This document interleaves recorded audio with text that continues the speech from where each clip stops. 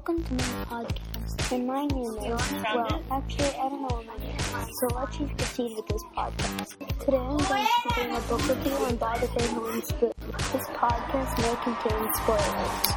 Okay, let's get started.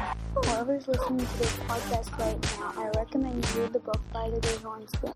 It is a great book in many different ways. I like this book because it is very descriptive.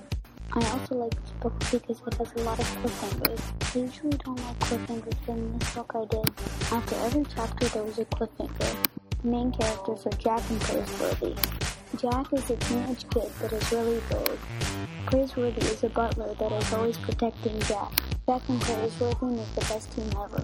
When Jack and Praiseworthy work together, they can do anything. I want to thank Sound Effects Plus and bensound.com for the great sound effects and music. Thank you for listening.